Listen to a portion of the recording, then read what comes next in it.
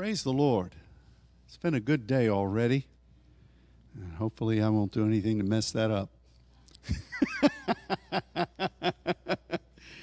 One of the things that I really enjoy about our walk together is that it really is a walk together. It's not like, I'm just giving praise to the Lord. I mean, if you've gone to Bible college or seminary and you hear sermon preparation, how to prepare sermons, which I do know how to do, I just don't do it very often. People scramble to find out, okay, what are we going to speak on? How are we going to keep the people interested? How are we going to keep them entertained? We've got to do a sermon this way. We've got to spice it up so we'll keep people's attention. We'll have clips of movies showing at various points of the sermon to make sure that they choose the right one. And that goes on. And I'm thankful that we don't have to do that, because the Father is continually speaking to us as saints for things that we are needing right now. And I am particularly grateful for what we're going to share today, because, again, it showed me several things in the Word that I had never considered before, which is always just the greatest gift from the Father. I mean, it just rejoices my spirit. But in here, it is a word for us concerning how we're to negotiate through the remainder of this month and really target a launch point for the beginning of the month of June. And so we're going to talk about the book of Remembrance, but we're going to talk about remembrance in general, and we're going to see it from an angle that I dare say we've never considered before. If I say remembrance to you, you're probably going to think, oh, that just means to remember something. Duh. And there's power in that, and there can also be disaster in that. Some people love to remember things that are painful or things that have been wrongfully done to them, and they just live on that. That's the food, that's the fuel of bitterness. But remembrance is something that truly in the Scripture, as an official action by the people of God, it is always involved with transition. It is always involved with how you move forward into a massive step of faith going forward. And it really, as we're going to see, is a tool that is used by the Father in our partnership with Him to bring us along. It's something that He requires, and it's established many, many places in the Word. We just, like I said, our brain just goes into autopilot, and we think we know what remembrance is, and so we don't really attribute the power and the vitality of it. It is also something that is used to defeat Satan and to defeat the enemy influences at the point of going forward that we need to apply. Otherwise, the enemy will gain his strength. So we find ourselves here in the book of Malachi to begin. And I'll just tell you, for the past couple of weeks, the Spirit has been stirring this third chapter in a number of ways. And the wonderful thing about the book of Malachi, this is just our diving board into this. But the wonderful thing about the book of Malachi is that Malachi, it means the messenger or an appointed messenger. And there probably was a man who was named this, but it could also be something that was put together by an individual or a group that said, this is the word of the Lord. The time frame for this book, it's not postmarked, so we don't have an exact accuracy, but it probably was written shortly after the days of Nehemiah. and Ezra. So, there was Zerubbabel and Joshua and Haggai that came in to begin the work on the wall where the people were going to come back. And then remember, we studied between 10 and 14 years later, Nehemiah and Ezra decided we're going to come back in and we're going to help. Well, this book was written there. So it was kind of a launch point into what God was wanting the people to do when they had gotten back into Jerusalem. That's interesting for us to see. It's very interesting. And so if you've read the book of Malachi, and I'm sure you have, it's the last book in the Old Testament. There's 4 chapters here, but this book has a batting average that is really high. The slugging percentage of this book is off the chart. There are incredible verses and promises in here that have really guided the church in so many ways. And here in this 3rd chapter particularly, most preachers go here because it talks about the tithe and the offering. And, but sadly, though, they stop there. Here we also find the promise in the 4th chapter about Elijah coming and turning the hearts of the fathers to the children and the children to the fathers. And, but there are so many amazing things in this book. But out of them all, over the past couple of weeks, the Father has been really drawing me to what happens in chapter 3 immediately after the directive to Theme.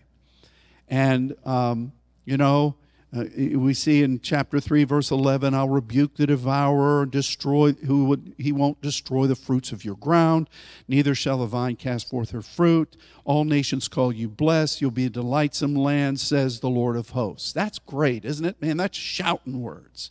We love that. Pay your tithe, invest yourself, invest what God has given, and that's what he's going to do. So why in the world then do we have verse 13? Your words have been stout against me, says the Lord. Yet you say, what have we spoken so much against thee? You have said it is vain to serve God. What profit is it that we have kept his ordinance and that we've walked mournfully before the Lord of hosts? Now we call the proud happy. Yea, they that work wickedness are set up. Yea, that they that tempt God are even delivered. It's interesting. Your words are stout against me. I believe that what we read here is an extension of a divine principle. Whenever there's a chance for the people to move forward in partnership with the tithing, with the sowing the seed of faith in God, that there is immediately, especially for the big steps, especially for the big moments of transition, you're going to have to deal with what is being said here that I just read in verse 13. It's very interesting that over these past couple of months, I have battled this very thing. And it's no shame to admit, I know preachers are never supposed to let the people know that you actually are affected by anything. That warfare for you is just nothing, People like that. They don't like for their leader to say, I'm in the middle of this too, and I'm facing this. I may be facing it in a different way than you are, but I'm facing it. And I can say this as well. This reminds me of the days back in 96, way back when we were blessed as we are now, but didn't lack for anything. Things were going great, and then the Lord said, out of the midst of this abundance, will you go forward in something new with me? Will you feel this challenge? You can feel the opportunity for transition, but yet will you sow into me? It's interesting too, and this is not the topic for today, but your words are stout, have been stout against me. You know that term is hazak, And it's the same term that's used in some prolific ways where God says, be strong and courageous. That uses this term. When the first time it was used was when the angels came to bring righteous Lot and his 2 daughters and his wife out of Sodom. Their first question is, what are you doing here anyway? I'm sure that's not written, but that's what I would be thinking. And the angel got a hold of them and brought them out. You also have when David was about to be transitioned to be king, and the sons of Belial were there. They wanted to stone him. That was before they went to the enemy's camp. There's David, and these knuckleheads are wanting to throw stones at him and kill him. And David encouraged himself in the Lord. That word was part of that thing that David did. When Pharaoh was presented with releasing the people of God from Egyptian bondage, and God's kabod came upon him, and all those times where it says Pharaoh hardened his heart, sometimes it was the term of the kabod, but most of the times it was this word. So at any point where you are in a point of transition or a point of going through, like I referenced Joshua, be strong and of good courage, that word is there.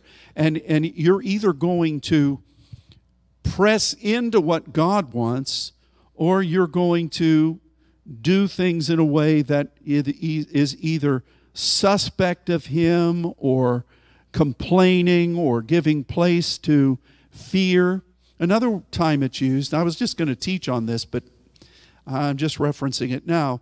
Remember when when Samuel came, and it was that time where Saul reached out and grabbed the hem of Samuel's garment and it tore. It's that word. Why was that used? Because Samuel was there. Saul should have obeyed. Saul should have been offering supplication on his own, but instead he tried to do something in regard to the ways of God, the hem of the garment of the prophet, and he took matters into his own hands, which was basically questioning the prophet and questioning the ways of God. That's the essence. You're either going to put your hand in obedience and in trust, or you're going to do something with this word that is either going to harden you or is going to keep you back. So your words have been stout against me. That's something really interesting that God says here. And it's an odd word, stout, but all of those things and more in Chazak is at a point of breakthrough where you either partner with God or you stand in questioning of God. And the enemy recognizes this is a necessary component for people to go through at a point of transition, and he will do everything he can to convince the individual to be stout against God or to take matters into your own hands or to be hardened instead of laying claim in faith to go forward. This is a divine principle. The enemy knows this principle, and I say that even 1,000 years from now, I sometimes say 10 years, 20 years from now, I think by 1,000 years, we're all going to be in heaven. We will still face this principle. Now, we won't doubt God. We won't be subject to the tears will no longer be there. But we will have to engage to believe God. And that's what God is saying. He's questioning at this point of transition, the next verse, all nations call you blessed. You're going to be a delightful people. The enemy's going to be vanquished. We know all these things. How many words has God given about the breakthrough for us? How many times has God said, look at what's happening around you. Look at what's ahead. And yet, here comes the enemy across our nation and across the world with this strife and this disbelief and just antagonistic thoughts against God and against the church and against the Word. And you see, this atmosphere is here, but, in darkness and gross darkness, the light of the Lord will shine upon you.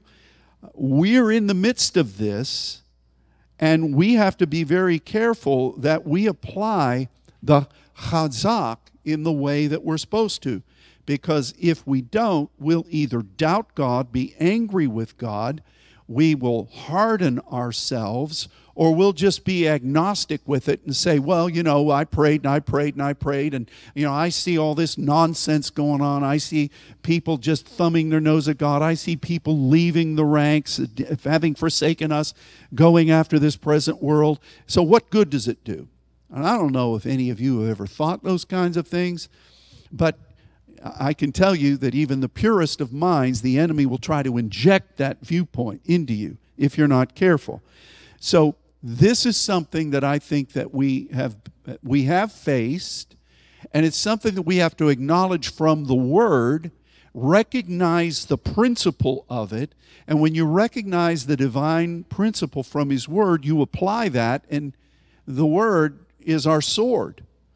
It's a wonderful thing. So God begins by saying, your words have been stout against me, and then He says the things we just read. So what's the solution to that? And this is where I believe there's a Rhema directive for us, beginning today as a network and going forward throughout the end of this month. This is where the book of remembrance comes. In the midst of this thing, where words are stout against God, then they, verse 16, and it's on your sheet, that feared the Lord spoke often one to another, and Yahweh hearkened and heard it. And a book of remembrance was written before Him for them that feared the Lord, and that thought upon His name. And they shall be mine, says the Lord of hosts. Now we've got the armies involved. In that day when I make up my jewels. What does that mean? Fashion jewels. When you're fashioning a jewel, if the making of it, there's a lot of pressure, things squeezing on every side. There are forces that are being applied to that jewel that are harsh. And if you are then going to work on that thing as a jeweler, and you're going to be cutting things away, you're going to be faceting it, you're going to make it so that it reflects. And when God says, when I make up my jewels, it's not that He's looking at you and patting you on the side of the face, oh, you sweet thing, you're one of my precious jewels, Play that baby dedication song. Precious jewels, precious, you remember that song. But this is talking about make up my jewels. This is what God is trying to refine in you and what you represent. And so you've got the book of remembrance and then this. And it says, I will spare them as a man spares his own son that serves him. Then shall you return and discern between the righteous and the wicked, and you'll be able to ra'ah between what is a divine vision and what is twisted, between him that's serving God and him that's serving Him not. Now, so for me, I was first captivated by this stout words, and then the book of remembrance just got a hold of me yesterday when we were here in prayer, and I couldn't get away from it, and I thought, Father, why is that so important right there? What? Yes, it is taking stock of what's happened, but it doesn't just say, hey, remember, you got a book of remembrance. You've got things being written and recorded, and you've got this being exchanged one to another, and it says that the Lord, them that feared the Lord did this, and the Lord recognized it, and He heard it. This is very interesting because it is right. You've got the blessing that's promised, And then you've got this craziness with the strife of words, and the enemy trying to conflict and bring about really, to some degree, probably an accurate depiction in the natural, but not what the Spirit would be determining. And where you're choosing, I'm going to grasp the Lord. I'm going to apply my strength. You know, here's another factor with this chazak. It was talked about repairing things. There's a whole big stretch of Scripture that talks about people that go forth as seamen or those that are fishermen or those that are merchants that ship their things out. And there's a whole long thing about how that they were caulkers, Calkers, in repairing the boats so that they don't sink when they get out there fully laden. And there are other times where you're preparing for war, you're supplying your weapons. There are other times, like Jonathan went out into the fields to meet with David to provide this for him so that he would be strengthened and supplied. There's a whole lot of that word that means you're galvanizing and you're getting things ready. You're equipping, even though you're not doing anything. You're preparing for something. Have we not been in that? So stout words, as opposed to words and actions that are preparing, that are getting supplies ready, that are doing remedial care to things that need to be shored up. Maybe the Spirit, as we've said over and over again, touching areas that you made it through but now need to be touched again so that they are strengthened and made ready. These are incredible things. This is where we have been. We're just reading about it in a different way here. But this is what we've described over and over again that we've been trying to do before the Lord, while at the same time, this crazy attack of the enemy to try to influence us to be angry or to be bitter. It's that same prophetic wormwood kind of a conflict. But here it is, right in this passage in Malachi. Your words are stout against me. And then the solution is those that really feared the ways of God, they began to exchange with one another. The Lord was in the middle of it, paying attention and listening, and they put together a book of remembrance written before him on behalf of them that feared the Lord and them that thought upon his name. Before I say what I feel we're supposed to do for the rest of the month, let's look at this business of remembrance in a little bit deeper way. Same word. This do on your sheet in remembrance of me. We've heard that. We've heard that from the book of Luke when the Lord was breaking the bread. It said, "This is my body. This take, eat. This do in remembrance of me." Now, do you realize that that was part of Passover, but in a different way? Passover, the original Passover, was set at the time when Israel was going to be launched forth from Egypt into the new. That was a transition of transitions. And here's God saying in Exodus 12, verse 14 at Passover, "This day shall be unto you for a memorial." There's that word, same word as remembrance. "You will keep it a feast to the Lord throughout your generations. You will keep it a feast by an ordinance forever. Then, for the feast of unleavened bread," which is not exactly the Passover. You can look that up. They are concurrent with one another. But the feast of unleavened bread in Exodus 13, just one chapter later, verse 9, "This shall be a sign unto you upon your hand, and for memorial," there's our word, "between your eyes, that the Lord's law may be in your mouth. For with a strong hand has the Lord brought you out of Egypt." There's our word again. And this is regarding specifically, I didn't write the verse, a reference to the Feast of Unleavened Bread. So the remembrance was, what has God done? What has God promised? What have you lived? You just lived it.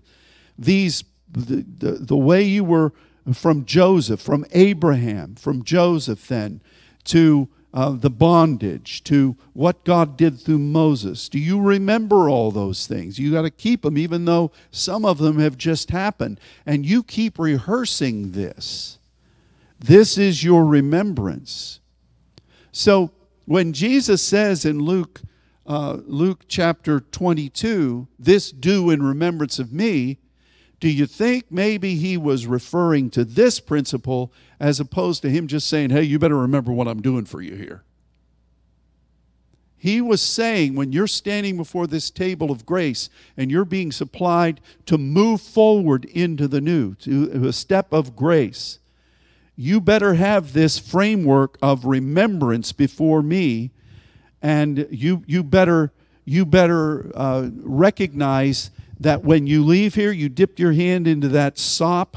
The enemy's going to be trying to say, is 5 steps away from that table. Nah, it's not going to do any good. You believed before. What are you going to do? It's crazy. Look, why are you even messing with this? It must be easier to do it this other way. That kind of stuff happens. So you got to have a book of remembrance before the Lord so that you can keep track of what he's done for you, keep track of what he's promised you, keep track of that identity, and remember that God doesn't change his mind. He doesn't. He's going to do what he said he's going to do, and it's up to you to remember that. The scripture says, put me in remembrance, but really the tonality of that verse is, you keep this ready. If you're going to put me in remembrance, that means you're going to have to say it all. You're going to have to know it for yourself. And it's not like God's forgotten. It's that you've got to gird up what he's promised and know that you're partnering with him. So this do in remembrance of me comes from Passover, and it comes from the unleavened bread feast. And it really speaks of this principle when you're going forth into the new. You better keep galvanized on what God has promised and the many things he has done. We often forget about that. I don't know what we think. I'm human too, obviously. I don't know how it's so easy to forget those things or to put them aside as if they don't matter anymore. The timeless God is just so much in that moment when he promised, when he prophesied, when he supplied, when he delivered, when he moved forward with you in grace, as it is right now. So this do in remembrance of me, when we read that at the table of grace, really, yes, we should be thankful to the Lord for his sacrifice. But he's quoting directly the original Passover and the original Feast of Unleavened Bread, and he's saying the same phrase, saying, when you're here at this place, you better be ready, because stout words are going to be an option for you. Doubt is going to be an option for you. So you better remember what God has said and what your identity is in him. When Joshua was leading the people across the Jordan, finally, 40 years after they came out of Egypt, here in Joshua chapter 4, verses 5 through 7, Joshua said unto them, pass over before the ark of the Lord your God unto the midst of Jordan, and take ye up every man of you a stone upon his shoulder, according unto the number of the tribes of the children of Israel. This may be a sign among you, that when your children ask their fathers in time to come, what meaneth ye by these stones? Then you shall answer, that the waters of Jordan were cut off before the ark of the covenant of the Lord when you passed over Jordan. The waters of Jordan were cut off, and these stones shall be for a, there's our word, memorial unto the children of Israel forever. Now, think about that. Here they are. They're finally getting ready to go across the Jordan into the land of the promise. God's had them waiting there 3 days on the bank. And they're all getting ready, they're going to have to, how are we going to get across this water? And then all of a sudden, God is going to stop the water so that once again they can go through on dry land. So in the middle of all of that, he says, all right, find 12 stones, big stones, and I want you to put them in the middle of this transitional moment so that you will remember. What were they remembering? Not just that God could stop the waters. God did that for them before. Not only did God stop up the waters on either side in the Red Sea, but he miraculously provided water for them. You remember all those things. Remember all those things. One of the challenges were that not very long before this moment, Moses stood at the rock, and there was that strife, and there was that possibility for stout words, and there was the possibility that he forgot. And I'm giving Moses some credit here, just as like I'm giving Elijah some credit here. This moment is a very powerful moment, and the enemy will try to destroy what you're doing in God if you don't understand what's happening and if you don't grasp the moment for God. It's very easy to either shut off or to doubt or to come against God. It's very easy to. Moses did that to some degree, and God said, you didn't do what was right. That's often hard for me to imagine. This guy, Moses, and all the things he'd been through, all the miracles that he'd seen, all the ways that he was faithful, and he does this one thing, and God says, you broke the rule. You didn't do what I said at the right hand. You're not going over. Isn't that awful? So what was going on? Was this God being punitive? Or was this a principle that God cherishes that was not being honored? You know, when you come in contractual arrangements with somebody and the lawyers have looked it all over and you're signing things, if you don't sign it right, you sign the wrong name or you ignore this thing, it invalidates it, doesn't it? This is a divine principle. And here, guess what, folks? We're here right now. We are here right now. We talked about it a little bit last week. And I know the enemy's been playing goofy games with a lot of us. And you're wondering, what good does it do to serve the Lord? You know, you don't say it that way. You kind of say it in a way, and I don't know if I can believe this, you know.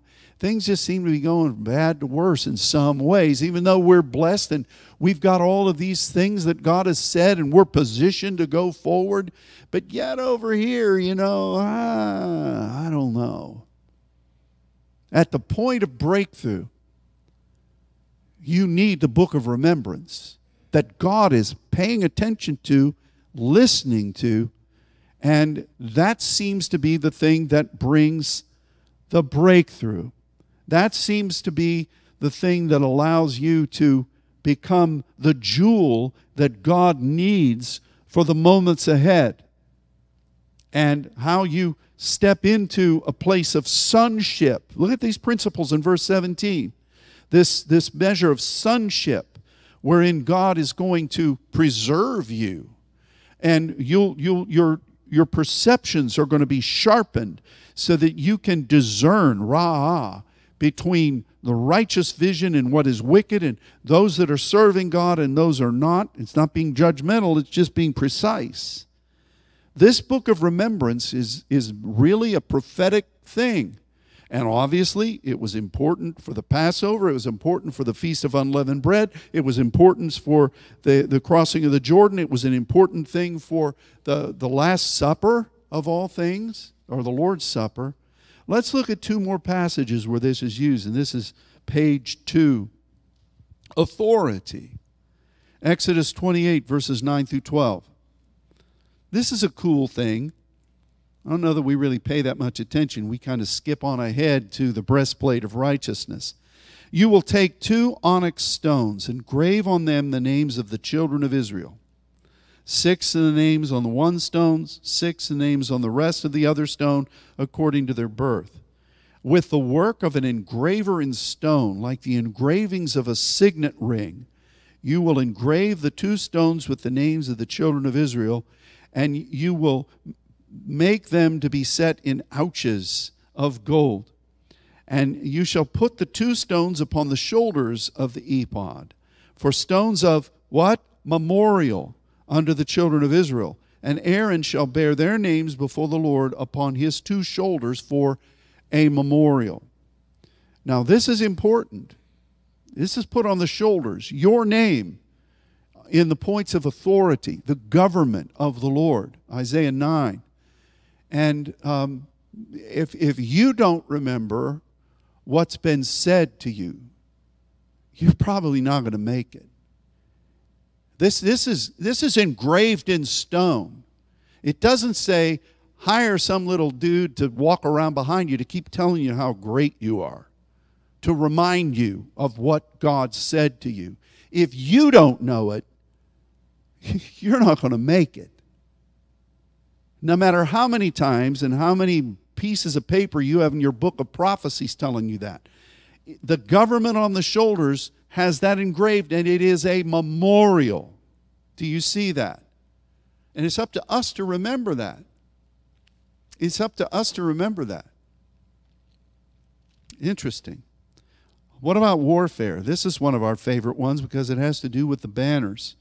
Exodus 17, verses 14 through 16. The Lord said unto Moses, write this for a memorial in a book, and rehearse it in the ears of Joshua, for I will utterly put out the remembrance of Amalek from under heaven. And Moses built an altar, and called the name of it Jehovah Nissi, the Lord, Jehovah my banner. For he said, because the Lord has sworn that the Lord will have war with Amalek from generation to generation. Yeah, we're battling Amalek right now. That force, remember we studied about this wicked group of tribes people who would just kind of do guerrilla warfare. They would attack the weak places. They would attack the children and the families and the supply wagons. They never really do a frontal battle. They were always just nicking and coming. That's the way the enemy does. He goes as a roaring lion, seeking what he may devour, attacking at different points, to the degree that then he could conceivably wear you down or wear you out or make you say, no, it's not that important. You know, I'm still strong up here in the front, but all of these other things, they're just kind of, I'm tired of it. You ever felt just tired of it? Well, that could be you, but it also could be a result of Amalek. But God says the banner. What does the banner represent? You should know this. Monica wrote a book on it. Debbie Kay's made all these banners.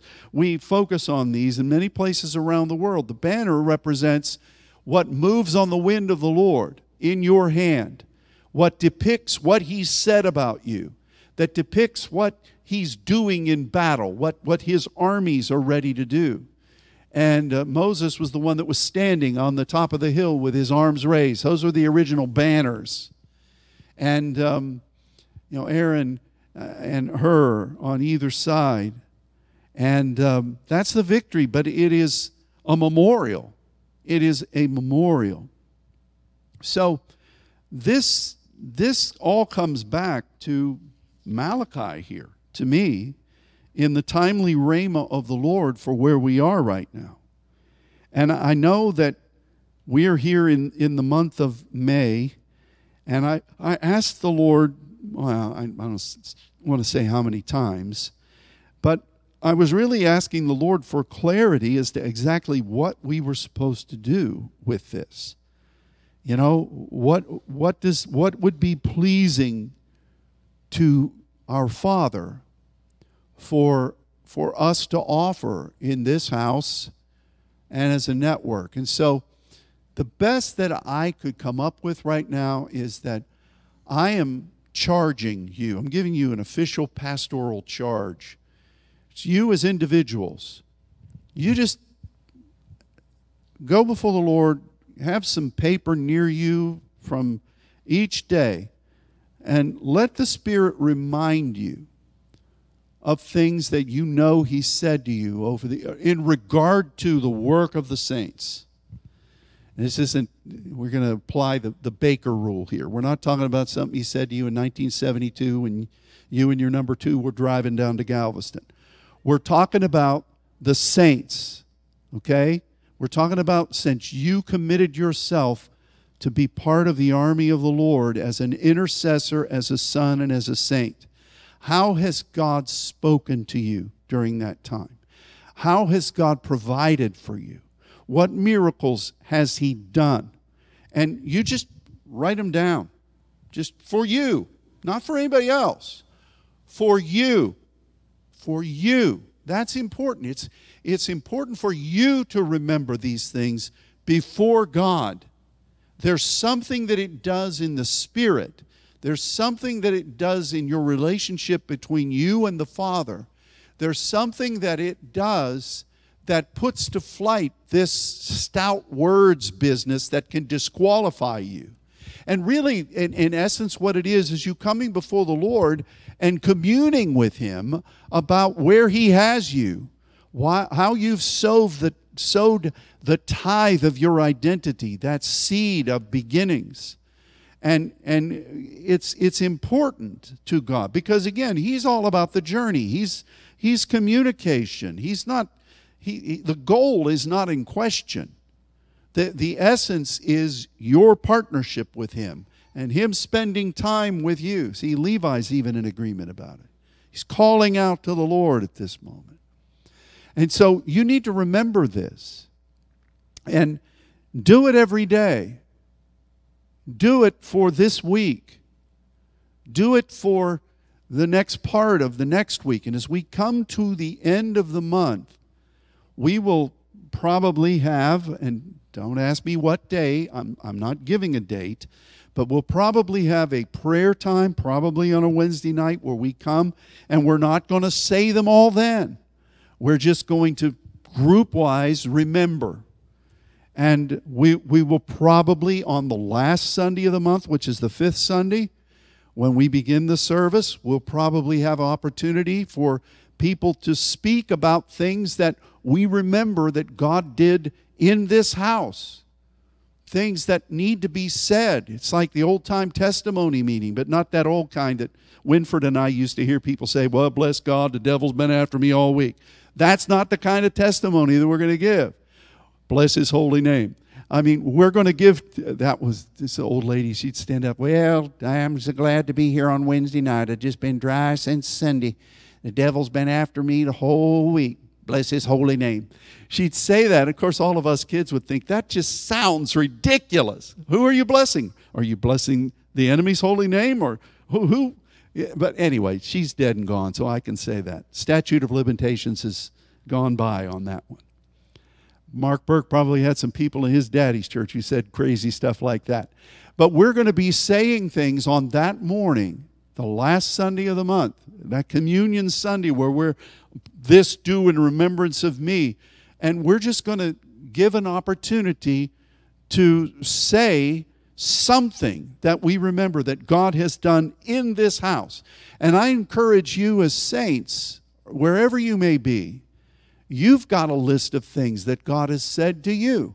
You've got a list of things that God has put before for you in your individual life, in your churches. It's time for you to remember them and maybe speak them out because other people have forgotten or have lost track of it. Listen, God is in this. Verse 16 again of Malachi 3. Then they that feared Yahweh. Do you fear Yahweh? And with that, remember what we've taught about fear. Yareh, we've talked about that being a reverence and a devotion to. The greatest fear I have is that somehow when I stand before God, when it's all said and done on this earth, I'll recognize I didn't hear from Him here. I didn't do this. I didn't know about it. Maybe my ears weren't open. Maybe I was so busy with pollution noise and I didn't hear, and though I missed an opportunity. Or we made it 30-fold and 60-fold, but somehow we didn't get to that gatekeeper's level. And, I think those kinds of things. Maybe you don't. Maybe you skip through the tulips all the time. But in my position and what God's given me to do, I grieve over us not fulfilling what the Father wants. So that's the way I fear the Lord. It's not trepidation. I want to be that good and faithful servant that does well, that does exceedingly well. How about you? I mean, that's how you fear the Lord. It's not, I better do this or God's going to fry me. I better do it or the lightning bolt. You hear the lightning? Oh my goodness. Lightning for us means something totally different. Amen? Thunder means something totally different. We're not afraid of that. We yearn for that secret place of thunder. And so it's not that we fear the Lord and we think, you know what, we're walking on thin ice here. We better repent and get back or God's going to throw us into hell. You know, you believe some Christians live that way? They do. I know, I've known them. But to fear the Lord is the beginning of wisdom. If you want to accentuate obedience to God, that's the beginning of God unveiling His plan for you taking the light into the darkness. So those that fear the Lord, this is us coming and saying, yeah, what's God said? I don't want to miss any of it. How has God provided? I don't want to forget any of that because He's the same God today.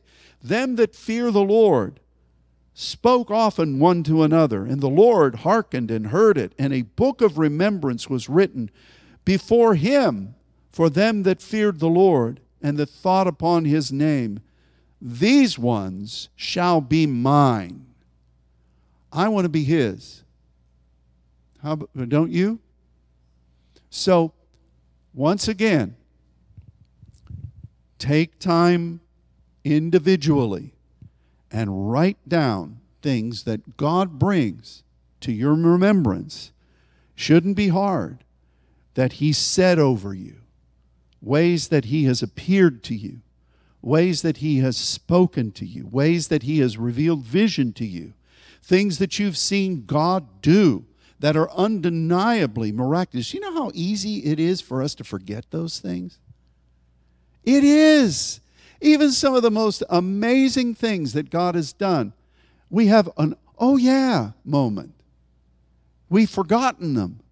And it's good for us to go back before the Lord and say, oh God, what a wonderful thing you did. And we're not like the people that in Gideon's day, where are the miracles that our father spoke of? That's kind of a nasty way to be saying to an angel. I'm surprised he didn't get fried right then. It's good reading. It's in the Bible. Where are the miracles that God promised our fathers? Well, I don't want to be in that camp. I want to be saying God has worked miracles, and He has. So write them down. And then we'll see what God says next Sunday about prayer times. And then the Sunday following, being the fifth Sunday, we're going to give some kind of an opportunity to just release the remembrance of our Father for this house. You do it for your houses. And we may find some way. I don't know we're going to do this. I don't know that we will do it. But we'll try to find probably some way where we can engage with the network about this. But right now, don't focus on that. Focus on yourself as individuals. Focus on what you need to be doing in your house or your prayer group. And we'll just see what God does. But I know this is of the Lord.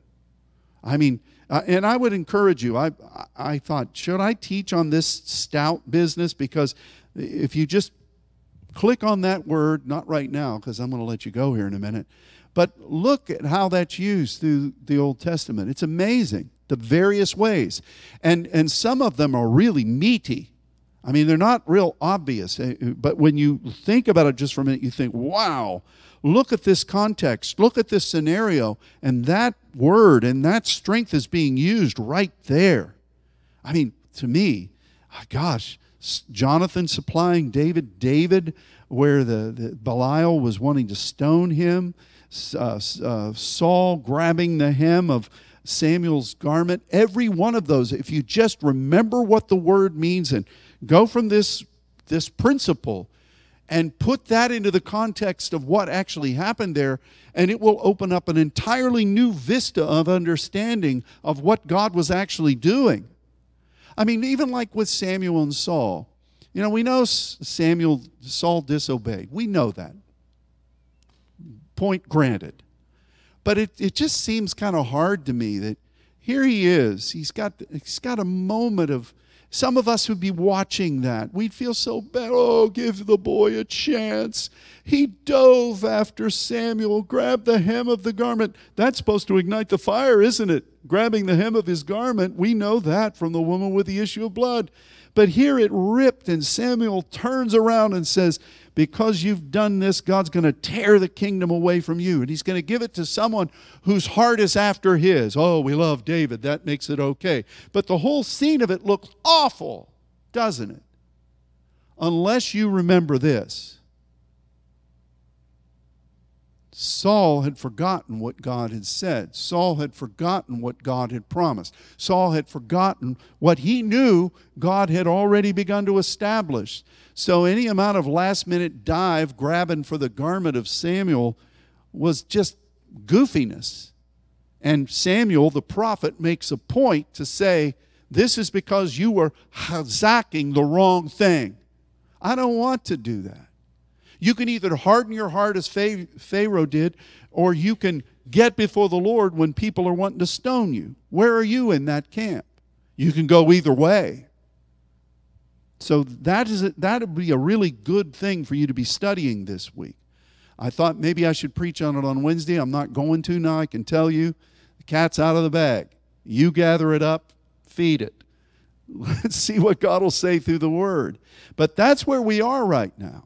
This is what's going on in the spirit realm right now. And particularly for us as saints, poised on the banks of what? Breakthrough. This is where we are. God is forming His jewels. He is perfecting you.